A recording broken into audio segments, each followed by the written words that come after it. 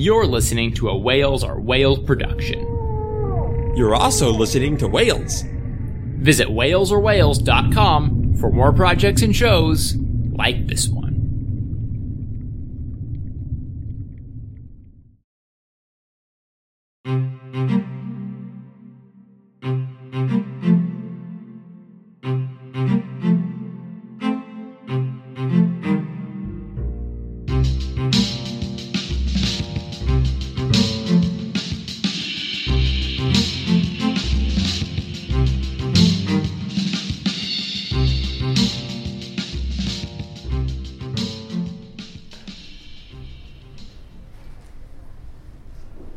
Hello, everyone. Welcome to Abigail, please. I thought you of all people would know that we, in our reverence of literature and storytelling, we are recording in a public library this week. So you need to be very quiet and not disrupt everyone. This is episode 12 of Third Person. I'm your host. Shh. I'm your host. We're getting strange looks, Abigail. This is not professional. This is episode 12 of Third Person. This is going to be about unpopular opinions. And I'm your host, Brian. Joining me today is my co-host and resident screw-up, Abigail. Hello, Abigail. I'm so sorry, guys. I don't know why I'm laughing. All right, yeah. We're, as you can tell, we are not in a library, as obviously we would have been thrown out by now. Nevertheless, this is episode 12. I am your host, Brian, and joining me today is Abigail. She's done giggling. Are you? No, she's not. So I'm going to just move on to our third person here. It is not Steven, because Steven is out with a horrible fever and possibly dead. We're not quite sure. Oh, no. Not possible. That's bad. That is bad. Wait, not possibly? I would assume that he would know if he was I'm nervous. dead. Wait, would Steven know or would Brian know? Steven would definitely know. I think actually Steven wouldn't know. That's like... He probably wouldn't. Yeah, he would be like the one person who wouldn't. Well, I mean, plenty of people wouldn't. But anyway, joining us today is Steven's stand-in and impersonator, Parker Crow. Hello, Parker. How are you doing? I'm doing quite well. You need to work on your Steven impression. You don't sound enough like me. I'm doing quite well? Getting closer. I think you need to do a bad pun, though. I don't know. I'm in a well. Yeah. Good enough. But yes, enough. Parker is a mutual friend of the show. We have all known him for quite a bit now, and a smart person. So we decided we'd get him on to say smart things. Smart things. Okay, I'm done. Bye. All right. Bye, Parker. Bye. I'll just kick you off the call now. But no, really. Also, he holds some very interesting and unorthodox opinions, as everyone does. So it'll be very interesting to discuss. But before we do that, we are going to start with the segment we always start with, and that Abigail loves the name of, what have you been narratively involved with? And basically what that means is, like, what stories have you been consuming or being a part of recently? Abigail, we're going to start with you, if you can, compose yourself. I'm done giggling. Are you? All right. Are you, though? Really? Are you really, though? All right. Hi. Hi. I have been involved with many things this time, and I have been involved with more than friends. That's good. Yay! But I have also been involved with friends. Lots of friends. All the friends. Okay. I finished The Golem and the Genie, which is one that we started a while back. Have you or Stephen finished that one yet? I can't speak for Steven. Partially he's dead. because he is potentially dead, yes. But I can't speak for myself and say nope. But I have been reading more of it lately. Yes. Going back to it a little bit. What did you think of it without, spoiling everything? I expected it, like, until about 3/4 of the way through, I expected it to pick up and get faster. And it never did. Yeah, I'm kind of getting that impression. Yeah, there were a couple of scenes that I couldn't put down, but it was really just a couple of scenes. And they weren't, like, right in the end and then sometimes towards the middle. Like, I don't want to give anything away, but there's a party in one of them. And that was my favorite scene in the entire book. And so that one was pretty exciting. But for the most part, it was not what I was expecting. I was expecting some big, like, adventure novel with the Golem and the Genie, and it was really more of, like, a slice of life almost. Yeah. Where their story is just told. And there is a climax, but it's not like huge or anything. It's not like the world will die. It was just kind of their own personal climax.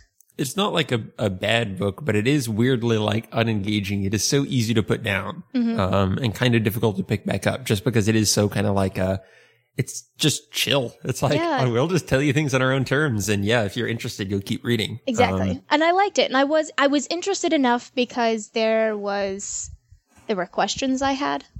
And so I was interested to keep reading in order to answer the questions for the most part. It took me a while to get into the characters. I mean, I liked the golem right away, but I kind of hated the genie first. Oh, really? Yeah. And I think what did you hate about the genie? He's annoying. Yeah, fair enough. Well put. Yeah, but it's pretty good. I mean, I would recommend it, but I would only recommend it to a certain audience because it's really not what I was expecting.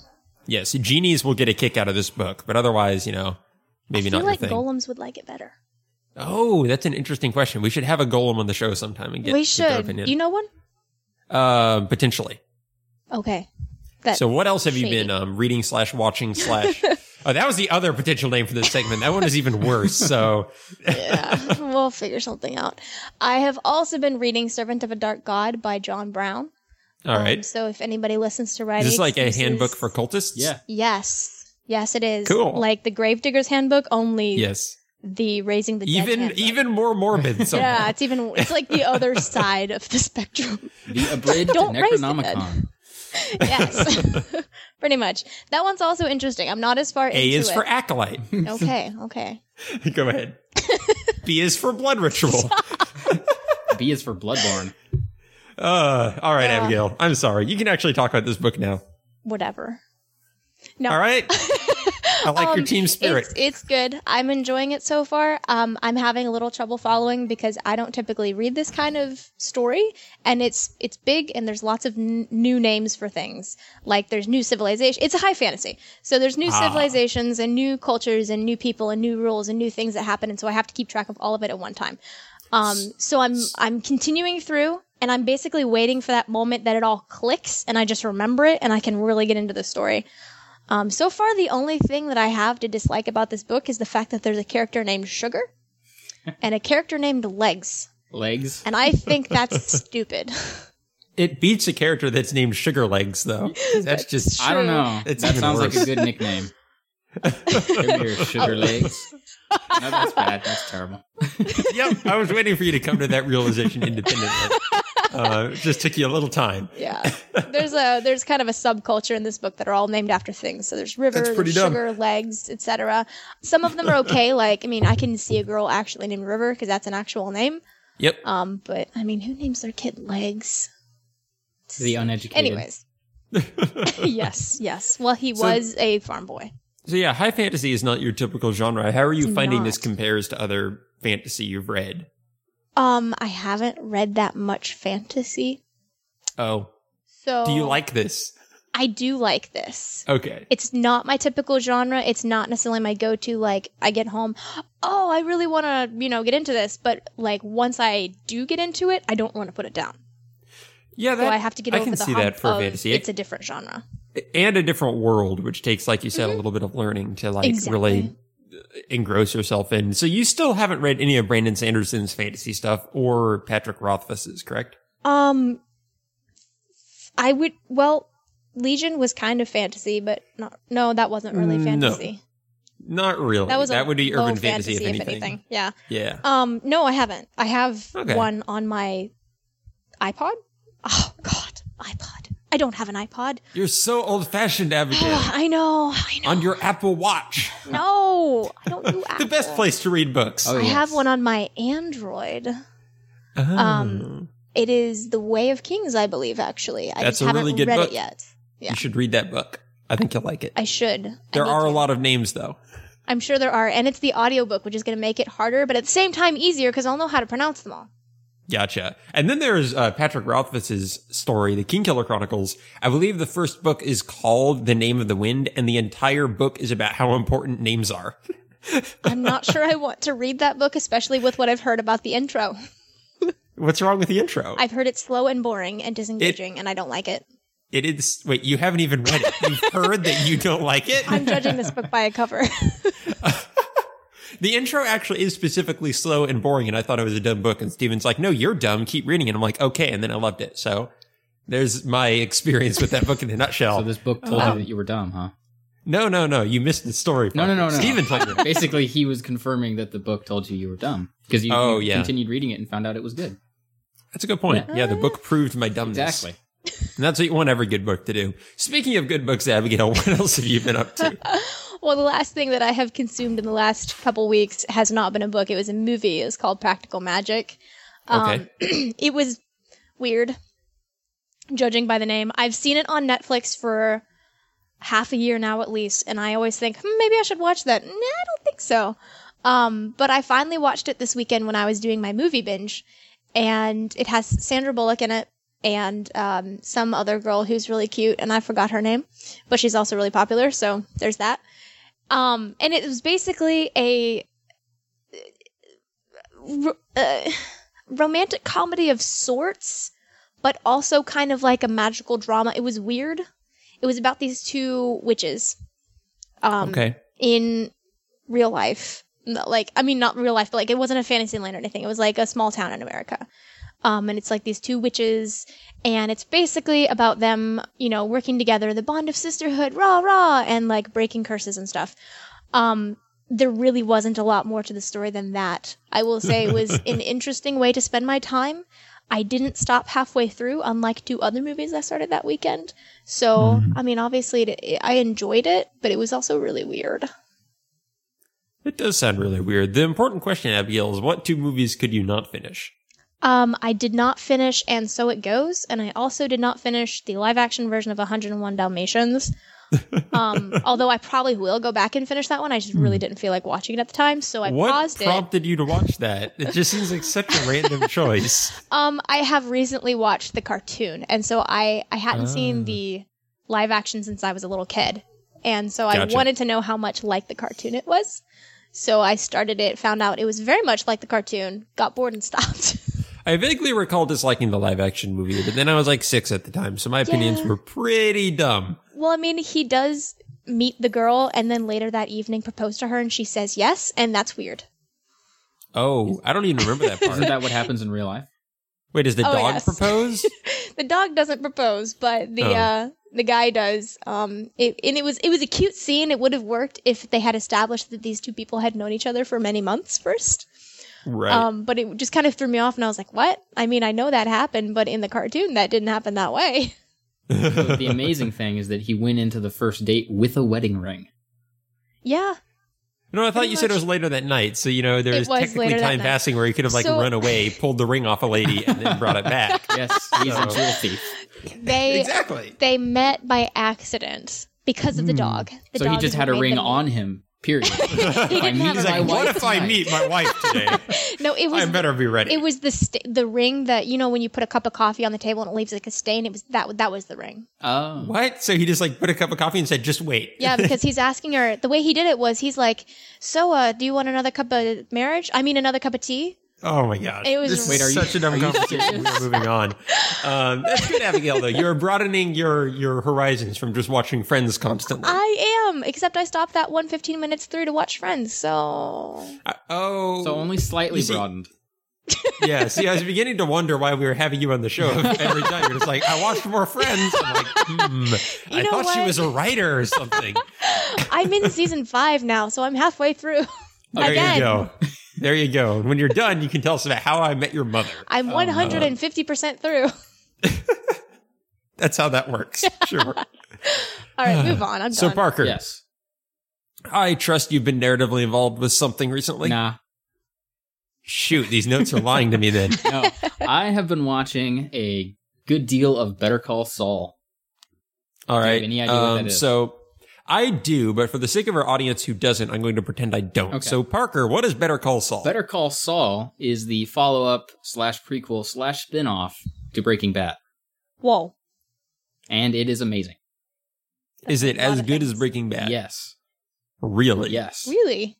So it is like a prologue, correct? It takes place before Breaking Bad? That is correct. So Breaking Bad takes place circa, 2009-ish. Yes. The entire events of that show happened within about 2 years. This currently is taking place in about 2002. So all right, it's quite a ways before. So who is this Saul character? Saul is actually a character within the universe. He's not real in context either.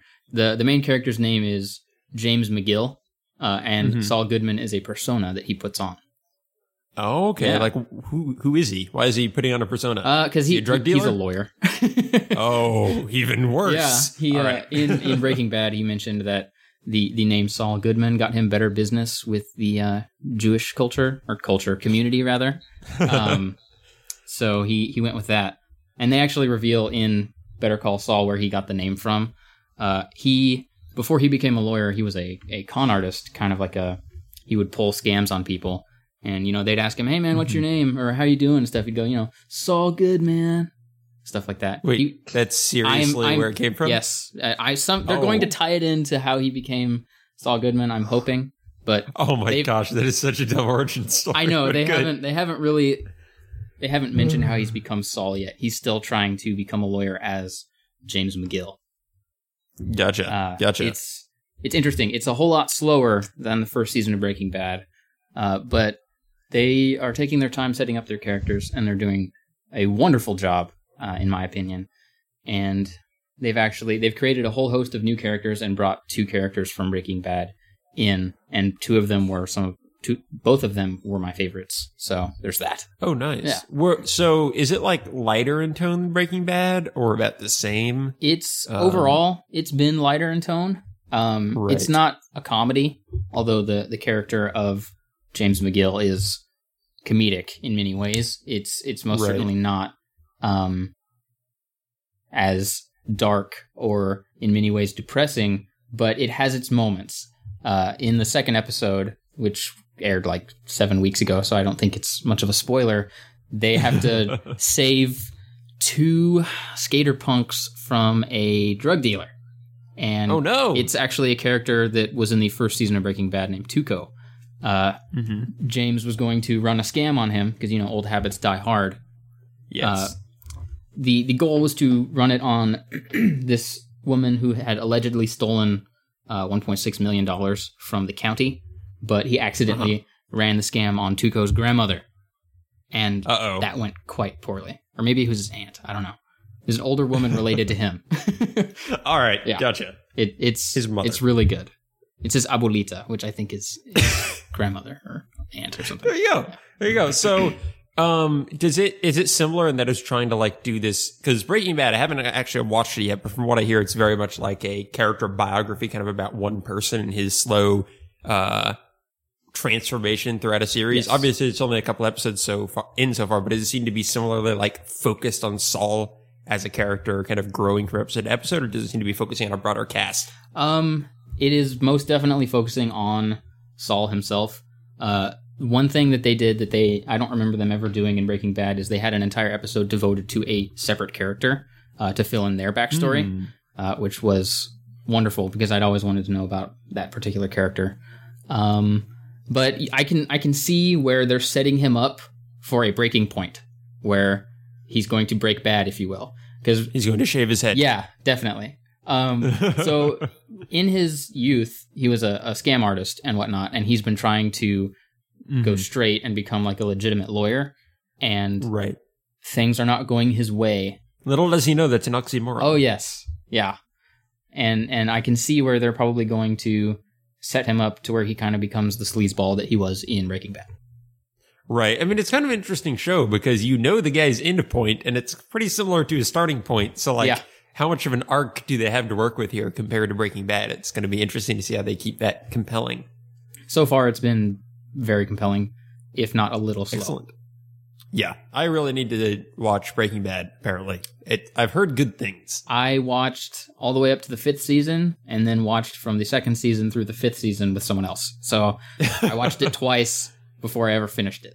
Is it 5 seasons? Yeah.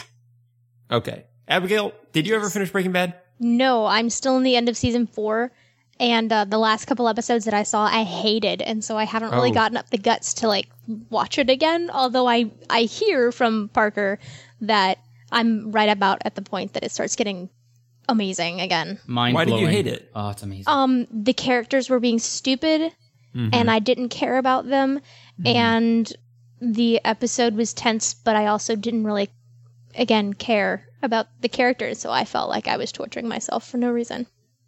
Yeah, but what are characters without care? I mean, care is even in the word. Right? true. But yeah, I think in the Yeah. next couple episodes, though, they'll start either being less stupid or at least being more likable. I don't know. I hate One of them the right two. now.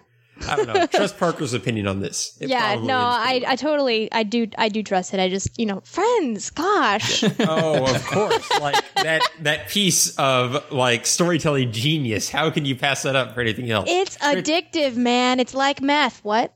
Granted, well, that's actually a pretty good comparison because, Breaking Bad, drugs, yeah, clever. But I'm not really one to talk. Granted, the only TV show I've been watching recently is Supernatural, and that's not like amazing either. No. That's pretty How dumb. far into that are you? I'm sorry, I we're still haven't on made it Parker, too but much- I'm curious. I haven't made it too much further, and just like maybe a couple episodes. I haven't had much time for TV at all recently. What was really annoying though is, do you happen to remember, you watched Buffy a long time ago, Abigail, correct? Yes. Do you happen to remember in season 6 the like nerd characters they had who were like the villains? Yes. Okay, They those were guys hilarious. were horrible. The Hound Dog, like the Hellhound guys. You thought they were funny? No, well, I mean, they were hilarious as like, not like, continue. Okay, I thought they were horrible. 'Cause, like, They were. yeah, I thought it was pretty terrible. And this last episode of Supernatural had them in it like exactly like they created the same characters, but in Supernatural with the same jokes and the same humor style. So much that these characters even referenced Buffy, Really? which got really meta. That's amazing. Did they use the same actors? No, I Aw, wish. That's a No, missed but they did opportunity. an incredible job at making like a insanely annoying archetype of a nerd. Like I don't think it was well done, That but sucks. if they wanted to be annoying above all else, they did it. Like this guy was the most annoying person I've seen in TV. So I Was he hate like when all nerds are nasally portrayed and poorly. kind of had like that weird nerdy speech kind of did talk like not this? quite that angle. It went a little bit more modern nerd in that he kind of had, I believe a fedora Oh, and no. glasses and a Neck beard. beard. He and was a was hipster real- nerd. Yes. He was a very nipster. stuck up and very annoying and like, what would you say, pretentious to everyone around him.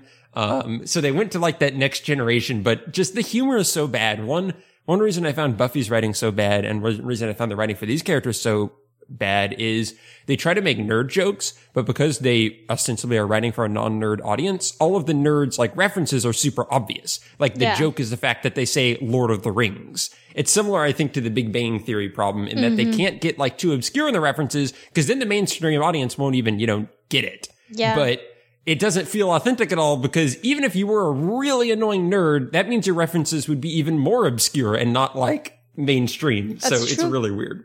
Zoids are better than Transformers, yo. Avoid the Noid. But yeah, that was not a very good episode, but I'm still remaining entertained with the show because there were some great like plot heavy episodes before That's that. good. And If it makes you feel better, I hear around season 5 it really picks up. yeah, I'm only 4 seasons out. Woo! I'll stick with it though. I like the show a lot. I just haven't had time to watch stuff in general recently. I have, however, been playing Dark Souls 2, which I notice is also on your list here, Parker. That No is correct. match. Because you were playing my copy. I am a thief. I'm a dirty thief. Nah, it's fine. How have you been enjoying it, Parker? The storytelling, especially like Okay. Well, Dark Souls is really interesting story. it does. If you know where to find it and pay attention to it, because it's completely and 100% optional. That's a fair point. It is, yeah. I mean, there's that intro movie that explains nothing. I think that intro movie actually, like, not only does it not explain anything, it robs intelligence from your mind. I don't know. it's so, like, bizarre. Right. It befuddles you even more. It's Yeah. like, what even happened? Why are these old ladies telling me I'm dead? You'll be something other than human. A thing that feeds on souls, feeds on souls, feeds on souls. So, yeah, the storytelling in Dark Souls is interesting because it's pretty much all told through, like, item descriptions. Yeah. And what would you say, inferences you make from the environment around you. It's none of it is like a plot where people tell you what to do. It's all just learned from the environment around you as you're trying to go around, basically murdering things. Yes. Which, it still sticks to the video game template enough to give that as your primary goal. But it reminds me like Shadow of the Colossus is a game that comes to mind in terms of how it kind of lays out its narrative. Definitely. In that it tries to be very minimalistic in what it tells you. But yeah, how do you think like Dark Souls compares to the other Souls games in terms of how it tells its narrative and the story it has to tell? Because I never really got into those enough to get a feel for those storytelling. Specifically Dark Souls 2 or Dark Souls 1? Right, Dark Souls 2. So I played through Dark Souls 2 right when it first came out, and had it not been for copious amounts of hours spent on Reddit and YouTube, I probably would not have gotten 90% of the story.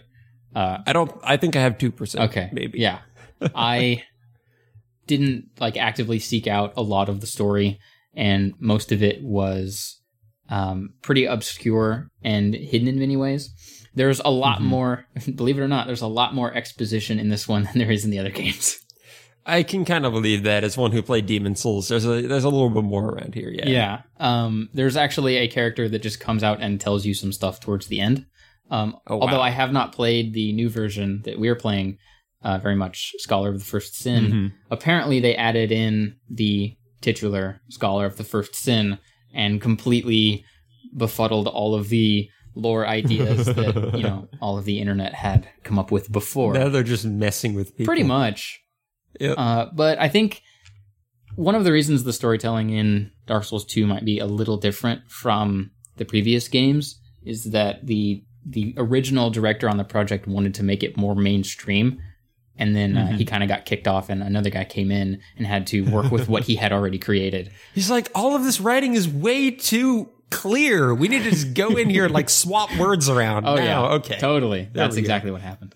But I don't know. I'm actually struggling to remember a lot of the story. I just kind of had general ideas. Like if you asked me about characters, I could probably tell you all about them. But the overall story of Dark Souls 2 was kind of one of something that had been lost, basically. Like when you come into Drangleic and Majula, most of the people, they came for something. They did not find it, and they've lost more than what they had before they got there. And whereas most of the other games are kind of like a cycle, a beginning and end are the same thing. This one appears to be, instead of the beginning of a new age, it is the end of an age going into kind of nothingness. Right. That's kind of how it reminds me of Shadow of the Colossus, in that it's discovering this place that you can tell used to be so much greater than it is now. Oh, yeah. You're just discovering like the ruins of this civilization. It's just so empty. It's so barren now. There's practically no one around, and the few people who are just seem so broken and distant in their own lives now. And yeah, I think the lack of explicit storytelling is kind of nice, even if you never end up delving in and understanding all of the lore. Oh, yeah. It just very much gives you this sense that there's more there than you know. And it helps that air of mystery rather than a lot of games which, every bit of lore is just like thrown into your codex. Oh, yeah, totally. Or whatnot. So it's a really engaging way to learn about a world, even if you only learn little bits as you go around and die repeatedly. And what's nice is that you kind of get to fill in the cracks yourself. So what everybody takes away from it, unless you just fully take what somebody else has said, it's going to be kind of your own interpretation, which is nice. Yeah, indeed. And for people who haven't played Dark Souls before, it's kind of like, what do you call it? High fantasy? I guess. I guess it is. I mean, it's its own contained world. It's not the real world, is it? No. Some weird, yeah. So it's high fantasy in the sense of being its own contained fantasy world, but it feels kind of like low fantasy in terms of being very dark. Oh, yeah. In content, and very dismal and dreary and grim. And other D words. And grim is not a D word. Oh, I'm sorry. I didn't hear that last time.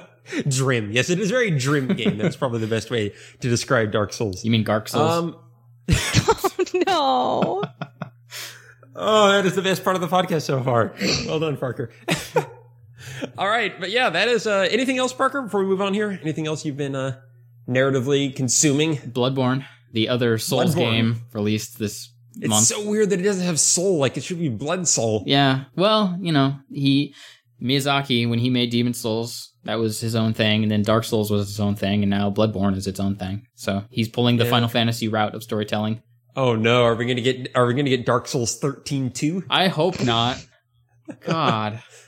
Just jump into this real quick. How is Bloodborne doing story compared to the games before? Pretty similar? It is very similar, in that it's all there for you to actively seek out. This game, I haven't played it because I don't have a PS4, but I've been watching people play it. They actually do have lore stuff in the world that you can find, like just straight up messages that give you tidbits of information.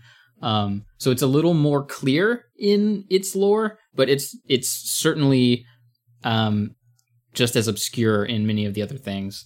And boy, is that game disturbing. Yeah.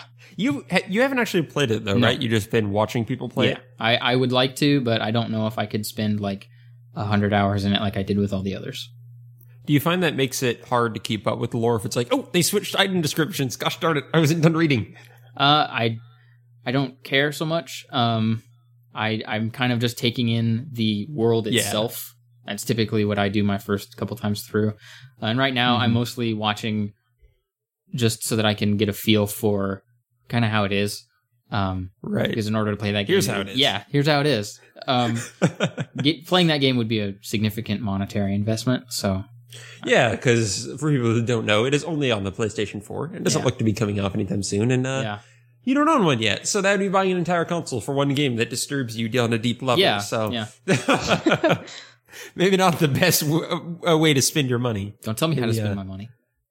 I'm just suggesting it might not be the best. You're probably going to buy one anyway, though. Who are we kidding? At some point, yeah. Probably. Maybe I can get a cheap one off Craigslist. Hope I don't die. Yep. Just steal someone's ring, sell it. Go the 101 Dalmatians route. Yeah. All good. I'll just follow around people on first dates. You can make a reality TV show out of that. Yeah, and then I steal it and run away, and it becomes Cops. It's punked, and then quickly switches to Cops, and then and then Duck Dynasty for some reason after that. No one knows why. Yeah, I'll grow a beard on the spot. All right, well, we better stop sharing this on the air because we need to copyright these ideas. You're right. Man, I'm sorry. and get them going. But speaking of ideas, that's pretty darn similar to opinions, and that moves us on to our main topic. Today, our main topic is. Sorry. Oh wow, Abigail, I'm sorry. I interrupted your It's amazing okay. little jingle there. You just don't like my sound effects. I know that. Whatever. Move on. Okay. No, no, no, no, no, no. All right, Abigail, if you're going to be that way, if you're going to put a divide between our hosts here, if you're going to bring angst and dissent within the podcast, then You know it'll what? just be I'm that all way. And about other that G angst. words as well. All right, so today's topic is unpopular opinions. That is basically just any opinions on storytelling we hold that are outside of the mainstream. Maybe you think Ewoks were a good addition to Return of the Jedi. Definitely. All right, Parker, we'll start there. Indoor, I don't know. Never mind. I actually like the Ewoks. Okay? Really? I have no problem. Okay, so here's my problem with Ewoks. My problem with the Ewoks isn't necessarily that they're, teddy bears that wear little hoods. Uh-huh. I mean, that's fine. Yeah. I didn't really care about them visually. It's just the segment with them in the movie is so boring. Like, It's kind of random. you're like in the middle of this really interesting, adventure going on where they're landing on the planet and they're going to take down the shields and Luke needs to confront Vader and all this stuff. And then suddenly these teddy bears kidnap them and take them up into the trees and they take like 20 minutes to join their tribe. And it just feels really random. Honestly, But I I don't don't think- remember any of that. The only thing I remember from that movie on Indoor is when the dude on the hover bike hits the tree. That's always what I think of when people say the word Ewok. Yeah, me too. That's Me legit Too. the one And then scene that comes to mind. I go, that was ATST, pretty like exciting. The walker thing. I don't necessarily blame you for not remembering this. It's also my hated part of the movie because, a couple different times I tried to watch all of the Star Wars movies in a row. Oh, like in one to day? Celebrate. That's dumb. Yeah, all in one sitting. It's back when I had way more free time than I have now, to celebrate Star Wars Day. And so I made it through a couple times, but the problem is it was always right around the Ewok pod on Indoor that I would start falling asleep because I did not like. like, I don't know, 15 hours at that point or something, and had been watching movies constantly. So it's kind of the bane of my existence because I just had to keep myself awake through it. And it's like, no, it's so So boring. you're actively making it worse. I am indeed. That is the story of my life, Parker. Uh-oh. So maybe yeah, that's had you actually not pretty- done that, you would actually like the Ewoks and we would have a really good unpopular opinion. You ruined everything. That's what I was going to say. That's a problem. That's an example of a popular opinion. That is a popular opinion. We need to find some more unpopular ones here. Abigail. Why you start with me? Okay. This is an unpopular opinion, although it's popular with you and me, but it's unpopular with 5-year-old girls. Frozen is the worst movie I've seen in 5 years. We are not going into this, are we? You put it in the notes. We can argue You about did put Frozen. it in the notes, and that was the first thing that popped into my head because everyone went so crazy about that movie. I was told that it was better than Tangled. Oh, God. Those are the No. words that were told. They're like, oh my gosh, you have to see this. You're going to love this, Abigail. You need to go watch it. It's better than Tangled. It's going to make your life. It just disappointed me, and I've kept that burden for over a year now. Kept that burden. Good Lord. How many times have you unburdened yourself on this podcast? No, Okay, it so still hurts. Still we- hurts.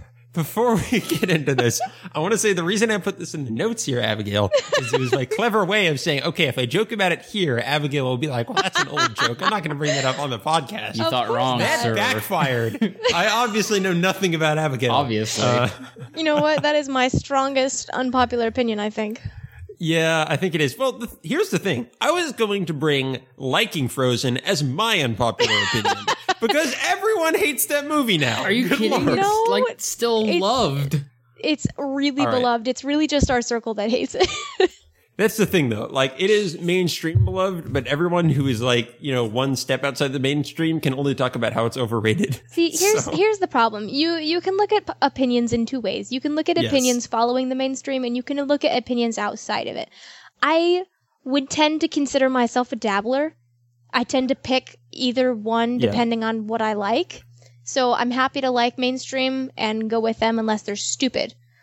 Because, for instance, my other, what I would consider an unpopular opinion, is only unpopular in my non-mainstream circle of friends, which is the fact that rom-coms rule all.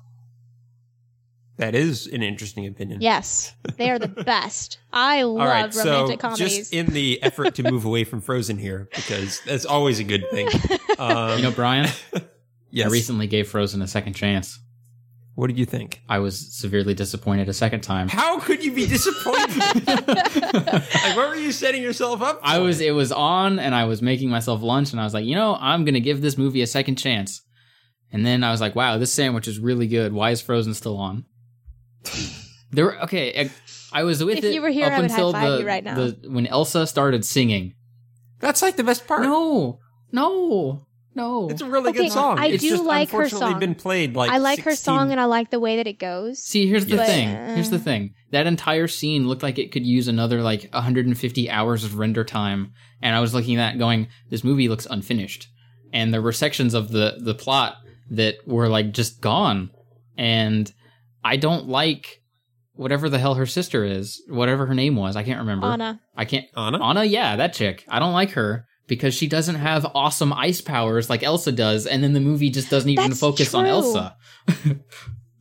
Wait, so your problem with the movie is that there weren't enough awesome ice powers? That is correct. There weren't Is any. The Incredibles your favorite Disney movie? It is probably my favorite Pixar movie. Yeah. Aha. Not that I think Incredibles is bad, but suddenly this makes sense. You want a superhero movie. It No, is that's not kind what I of said. odd, though. Because It is WALL-E kind of odd is probably to my have- favorite Pixar movie, followed by The Incredibles. WALL-E's a really good movie. Wally's great. Thank you. But you'll have That's to- You're not the an only, unpopular opinion, only though. two people that I've actually met that really agreed with that. Oh my god, I cried. It was so good. I did too, kind of. All right, so this has been a pretty good lesson in just how opinions can vary. Because as you were talking, Abigail, opinions come in a lot of different shades, and a lot of it is informed, even what your expectations are going into something. And that's, I think, where Frozen is a very Oh, good example absolutely. of this. Whenever I go into a movie, some of my favorite movies have been the ones that I knew nothing about going into them. Frozen was one of those. I literally knew nothing about that movie other than the name, and I saw a little spot they had put out, which was a silent film of the reindeer and the snowman. So it was completely different from what the movie actually was. And in addition to that, I had no idea it was made by the same people who made Tangled. I had no idea it was a follow-up to Tangled. Oh, and I okay. just See, that went into could the theater and be saw the it. difference right there. Well, see, I don't Right. remember I was even told what it was I knew. better than Tangled, so I was expecting it to be better than Tangled. I was hoping it And- would be as good as Tangled. Yeah.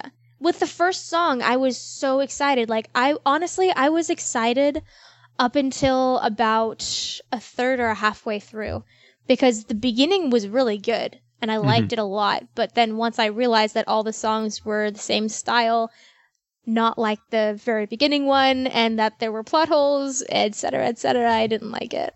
I mean, there were a couple parts that surprised me at the end that I really liked, but it just made me sad. Yeah. And Frozen is probably, it's hard to call either of our opinions unpopular on Frozen because so many people agree with both of us. There are a lot of people in this world, so it's really hard to have a truly unpopular opinion. Right. But I think that movie in particular is just like, it's so divisive. So it's not just like there is the mainstream consensus that it's good or bad, because I just feel like there's so many people who love it. But because people love it so much, there's been like such a backlash to it, partially because it's been commercialized a lot and remixed a lot. So people are a little sick of hearing Frozen songs. I'll be honest. There were parts that I really liked in that movie. Yeah. Specifically when they were on the lake and she like stopped time with her badass ice powers. Because That was awesome. yeah, that was great. I wanted more of that. Interesting. I'll admit that not enough ice powers was never a criticism I thought to have about Frozen. Really? But now that you mention it, You- I can see It's that. called You have Frozen. to admit, though, it is Yeah. called Frozen. It's weird, though, that there is this character with all these great, awesome powers that are never used. Well, she for does it in a most great of the song. movie. She like builds an entire ice castle. Well, eventually, that's why that part was good. I liked that part. Yeah. See, the thing that I don't like about certain stories like that is, see, okay, I'm going to use this as an example. Are you familiar with the Godzilla movie that came out last year or the year before? or I'm whatever? familiar that it's bad. Yeah, okay. So I went in and I looked at my dad, who I went and saw it with, and I literally said to him, I hope they don't do that thing where they have the awesome plot device or whatever and then focus on everything else but that. And that's exactly what they did, and that is why I don't like Frozen. It's a good example. That is a good point. Yeah, I'm kind of with you, both of you, on this, in that I really love the first third of the movie. And then once Elsa, like, traps herself up in the castle, I think the whole movie just kind of goes downhill from there because they don't really know what to focus on. They kind of put her in a state where they kind of can't do anything with her until the end of the movie. So they're like, well, what do we do with the rest of this movie now? We kind of just trapped our most compelling character. And I honestly didn't mind her being trapped for the entire movie because I thought the reason that she was trapped was in order to save her sister. But then at the end of the movie, when it turns out that nothing happened to her sister whenever she became untrapped, I thought it was all pointless. Oh, I see what you're saying. Right. A lot of it had to do with the story. Had they fixed that one thing, I probably would have liked it a lot more. Right. But yeah, in short, I agree with a lot of the criticisms about Frozen. I just find it's that first third of the movie is still really great. And it's still like, as animated movies go and children's movies in general, I think it's really good and has a lot of strong points. And I think it's also very flawed. I'm a little sad about like how oversaturated everyone's been with it. Cause I thought, for example, like Let It Go is a really good song when I first heard it outside of the public sphere of then everyone doing something with it over and over and over again. So Yeah. moving on to other opinions that aren't actually about Frozen. So El Dorado, that was a good movie. I've never seen that That movie. actually was a good movie. Wait, what? Is that... Do most people hate this movie? No, it's People actually hate really that? good. Oh. You're missing the point. I know. I was This is just the point. anyway. Lord of the Rings. I think that's an okay fantasy book. You're wrong. Tolkien is a hack. Oh, hey, there's an unpopular opinion. He ripped everything off from Beowulf. Yeah, That's the point, man. that's C.S. Lewis Gave him guy. no royalties. Well, C.S. Lewis actually did rip everything off from other Okay, people. I actually do So have an did J.K. unpopular Rowling. opinion. I don't like Narnia or anything associated with it. That's right. You do have that opinion. Yes. That's an interesting opinion to explore. So, Parker, Uh-huh. why do you not like Narnia? Because there's no thematic consistency whatsoever. You have this little satyr guy, and he's in a wardrobe or whatever, and then you have the lion, who is Jesus, and then like there's this evil ice Jesus witch, is a mammal. and then Santa Claus gives people weapons, but also it's so hodgepodge. It's like, let me take all of these things and cram them together, and I don't like that. Does it make more sense if it was based off of an imaginary world he created when he was like 12? Yes, It did. that makes more sense. Yep, him and his brother made up an imaginary world, and he based Narnia off of it. Actually makes me feel a lot better. I was always just like, well, it's a kid's book, so I don't really care. But that actually makes me like it more. Yeah, so... I already did like it. I didn't have that unpopular opinion. It's hard to argue with it. I don't think you could go to Lewis and he'd be like, no, look at the lore behind the Seder. He would just look at you and say, you're missing the point. And then Tolkien would say, no, you're right. It stinks. Yes. See, this is the only... I like The Lord of the Rings, but sometimes I think, and this is an unpopular opinion, sometimes I think Tolkien is an asshole. I cannot argue with that statement. But I agree that Narnia is not as good as it could have been. I'll form my opinion that way. It's not as good as it's not. Yeah. Anyway. See, I'm going to debate your opinion about Narnia just because I don't think what you're looking for was the point of Narnia or necessarily would have even made Narnia better. Like, I don't think Narnia would have been a better series with a cohesive lore behind it. It's just, I don't think that's the point. I can't get into it. I mean, it could be very, very good. I just don't care. I don't even love Narnia myself. I haven't been able to get through all the books again in a very long time. But Abigail, you were saying something and I interrupted you. This brings up a really good basis for unpopular opinions. One reason that we can have some unpopular opinions that might, I would not consider your opinion invalid because you're simply not his target market. And so while, we have those people like me running around and, dissing Frozen or whatever, I just think this is an interesting thing to bring up. We'll have people who open their mouths and like just diss things all over the place. And then it's like, but you're not the one they were writing to. For instance, Harry Potter's criticized a whole lot for the same things. Just the inconsistencies, and she stole all her creatures from random myths, etc. And I'm like, well, where's she going to get creatures from? She's writing to 11-year-olds. It doesn't matter. They like just seeing all these fun things. They want to see all their favorite things in one book. And so it just depends on who you're writing to. So I just think that's an interesting concept to bring up when thinking about something like that. Like your statement of, I just can't get into it. Totally valid. Well, I mean, to be fair, I have not read the books. I've seen some of the movies or the movie or whatever. I watched it when I was 11. I'm like, this is dumb. It's like, why is Santa Claus giving these kids weapons? We have talked about this before.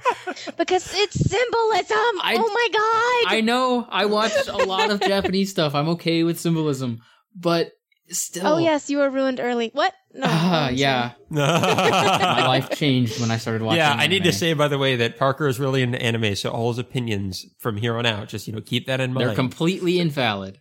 Exactly. That's what I was getting at. Yep. And there is a difference with the kids who literally grew up on the fantasy weird stuff like that. You grew up on a different kind of weird, and then Brian grew up on video games or something. I grew up on video games too. I don't know what caused him to think what he does. I don't know. But whatever it was, he grew up on something. Where you came from oftentimes is going to influence your opinions as well. And it can either blind you or open you up to a whole new world and make you like things that are actually legitimately bad. Well, I like a little bit of consistency. I understand that. And that's definitely something I've noticed across your opinions. And that's another really interesting thing is opinions are an interesting blend of like objective statements we try to make about something and subjective, just parts of our preferences and personalities. Totally. And it's so easy to conflate those two and just argue with someone, and you're never going to come to a consensus because your subjective personalities are just looking at this thing differently, even if you're both trying to argue about it through an objective lens. So yeah, I tend to feel like opinions are us trying to validate our subjective feelings with objective statements. That's a really a great way to put it. Concise way to put it, Abigail. You're welcome. You get a gold podcasting star. I would clap, but I was discouraged from doing that earlier. Burn. All right, so we've had our little insightful moment. We're going to jump back into saying things just off the cuff and arguing with each other. Anyone else have any unpopular opinions they want to throw out here? You haven't thrown out one yet, I feel I haven't said one yet. And let me think about unpopular opinions I might have. Man, Abigail, there's something that we were like completely outside the mainstream on that I'm trying to remember now. And I know it. And the problem is both of you agree with me, but no one else does. Captain America Winter Soldier is a horrible movie. Oh my god, I wasted my life twice on that. Okay, I'm going to take this one step further and say that the first Captain America was also a bad movie. That's a popular opinion, though. Huh? I thought most people I talked to hated that one. Okay. People are okay with that one. For some reason, everyone loved Winter Soldier, and I think it's just because of like how like well produced the combat in it was. Like it sort of looks really flashy. I don't know. I was bored with that whole thing. Oh man, I was too. I had a problem with the fact that he was basically walking almost completely straight up towards his bad guys, and all they were shooting at were his shield. It's Like, his big, legs are and right there. It's shaped like it's colored like the American flag. Why wouldn't you shoot it? And then the girl, the Black Widow, was running away at one point. They totally could have shot her. I'm sorry. They were too busy rifles. admiring They didn't have Abigail. handguns. That.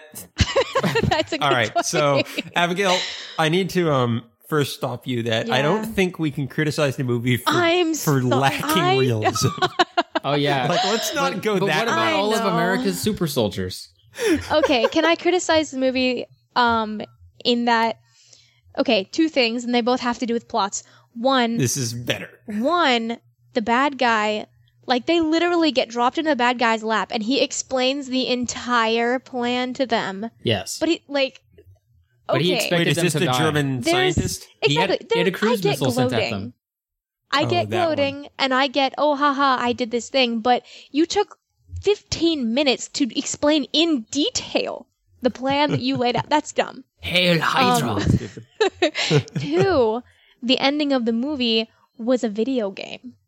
And It I was? thought that was kind of silly. It's like, How? oh, get these 3 things and take them to these 3 points, and then you can unlock the prize and win. No. And there wasn't even a Winter Soldier video game. It's so disappointing. That's kind of dumb. That would have been a perfect plot device for it.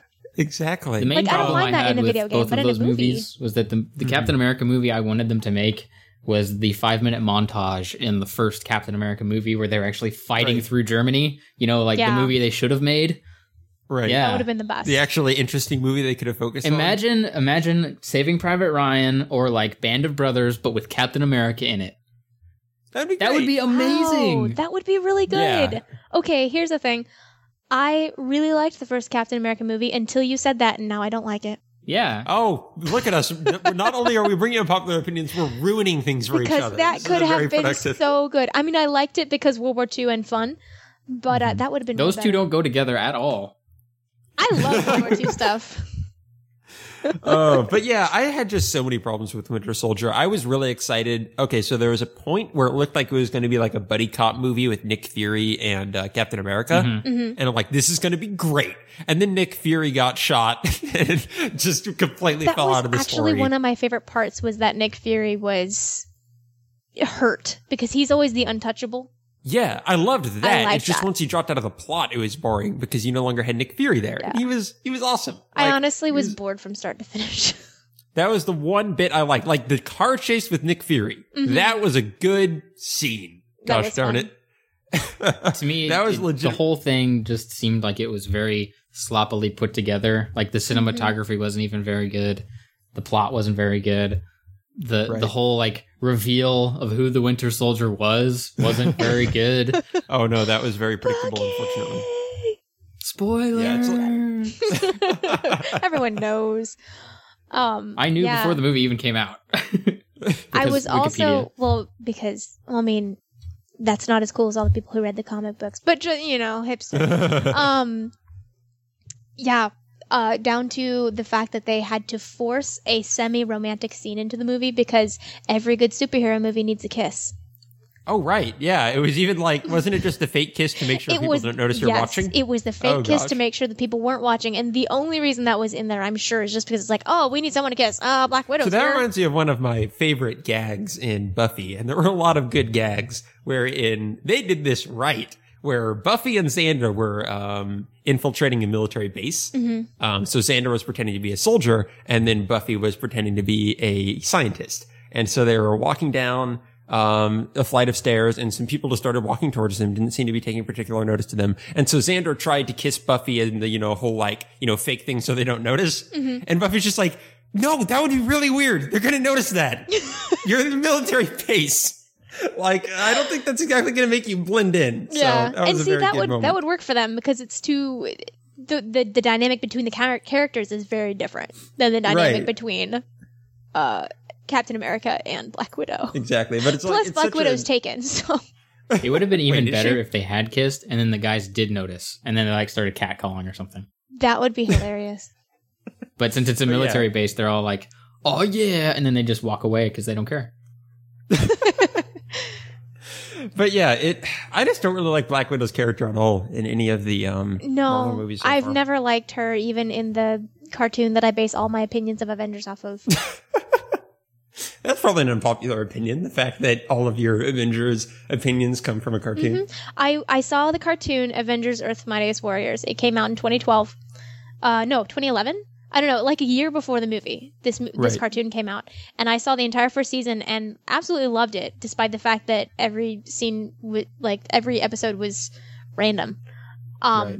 And I fell in love with all the characters. And so when I heard that they were doing a movie about the Avengers, I got amazingly excited for it. And so I've kind of been comparing everything that I see with the Avengers to that show. And Right. that's one reason I'm so disappointed with the way they did Hawkeye and with people's perceptions, from this movie. Because I'm like, but the show, they were really great. Yeah, but Black Widow wasn't good in that either? I mean, she was meh. I mean, I think she was bad. That's in the the show, perfect she way to was describe Black Widow. Yeah. she was bad for the most part in this show. I mean, she wasn't bad, but she was Yeah. working for whatever that group is. Oh, yes. Hydra. No, Oh. oh God, no, not them. The other one, Hail Hydra. the one that's good, but the Avengers. Shield. don't like- Yeah, she was working for Shield, and so she didn't like the Avengers, and so they were kind of at odds. But I mean, she was just kind of like the sexy girl that they threw in because they needed a sexy girl. Pretty much. I mean, that describes, unfortunately, way too many comic book heroines. Yeah. I mean, But, considering yeah. it's marketed to guys, it makes Exactly. sense. Yeah, it's still dumb, though. How dare they? Storytelling. How dare they market to guys, their largest audience? Ugh. Yeah. It's a problem. But let's move on to something positive. All of our opinions so far, except mine about Frozen, but you guys just had to shut me down. You know what, Brian? I think you're wrong. All of our opinions have been positive. That's See what I did there? nice. You made a You did positive that really opinion. well. It's also unpopular, so well done. But yes, is there anything that you like that no one else seems to? I really enjoyed the Odyssey of Homer, I don't. That's interesting. I think a lot of people like that. I don't know. I If don't you know. ask just the general public, they'll be like, the what? Can I go for one that I liked when I was 12? Sure. Yes. I was obsessed with Mary-Kate and Ashley books. They had All right, books you're of gonna have to those? explain to They me had books. who this is. Do you remember Mary-Kate the and Olsen Ashley- twins? The Olsen twins. Just You're going to have to Okay, explain. have you ever seen the show Full House? We'll go way back. You're going to have to explain to me. So Okay, in Brian, Hollywood, there are there are these these twins. twins. Okay. called Mary-Kate and Ashley Olsen. Yes. Okay. I honestly don't know why they are so famous. They're going to say, I don't know why they are twins. I'm like, But they just are. they started on this show called Full House. They each Okay. played one character, the two different girls. They were like 5 at the time. So they would Okay. switch out the actresses to play the character. Mm. But anyways, as they grew up, for some reason they were super famous and popular. I still, for the life of me, cannot figure out why. But they got their own line of dolls, books, movies. Actually, they had a couple different lines of books. Wow. But the two that I liked were the detective ones and the Dear Diary or something like that. And it was basically this book by, it was Mary-Kate and Ashley, each of their diaries while they were at this boarding school for girls. That sounds Or boring. something like that. I know, right? I was Good one. obsessed with these things. And I think it's because I wanted friends. Oh, gosh. That's so sad all of a sudden. But Oh. it's like the life that I wanted but couldn't have. The girls You are wanted to go to a boarding popular. They like date boys and stuff. Wait, how old were they? They were probably like 16 or. Oh, 14 okay. or something. Because I always think of the Olsen twins as like super young, like 8 or 11. Yeah. And I'm like, whoa. No, yeah. Starting them They were, like, young Yeah, somewhere from 15 to 16 or. Okay. They were like early high schoolers. before they became crazy. Yeah. pretty Yeah. much. They also had a cartoon show that I really liked that was like they were secret agents. Wow, these Olsen twins really got around. Oh yeah, Totally. they really did. I was just obsessed with all of these, and so I still kind of have fond memories from that time. Although I admit that I was probably dumb for liking them. Probably. But, that's an unpopular opinion, and it's good. Well, I mean, I don't know if it's really good, but... It's not good, but it's good. It's positive. Yeah. It's uplifting. I was actually afraid to tell people that I liked them, though, because I knew that I would be ridiculed. Exactly. Well, don't worry, Abigail. You're not at all putting this on a recording that is going to go up on the internet. But see, I said used to. I used the word used to. I don't still read these things. Jeez. All right. Do you mind if I ridicule you then? Fine. Ha ha. All right. We're moving Ouch, on. it hurts. What about you, Parker? Anything you love that everyone else just seems to hate? Oh boy.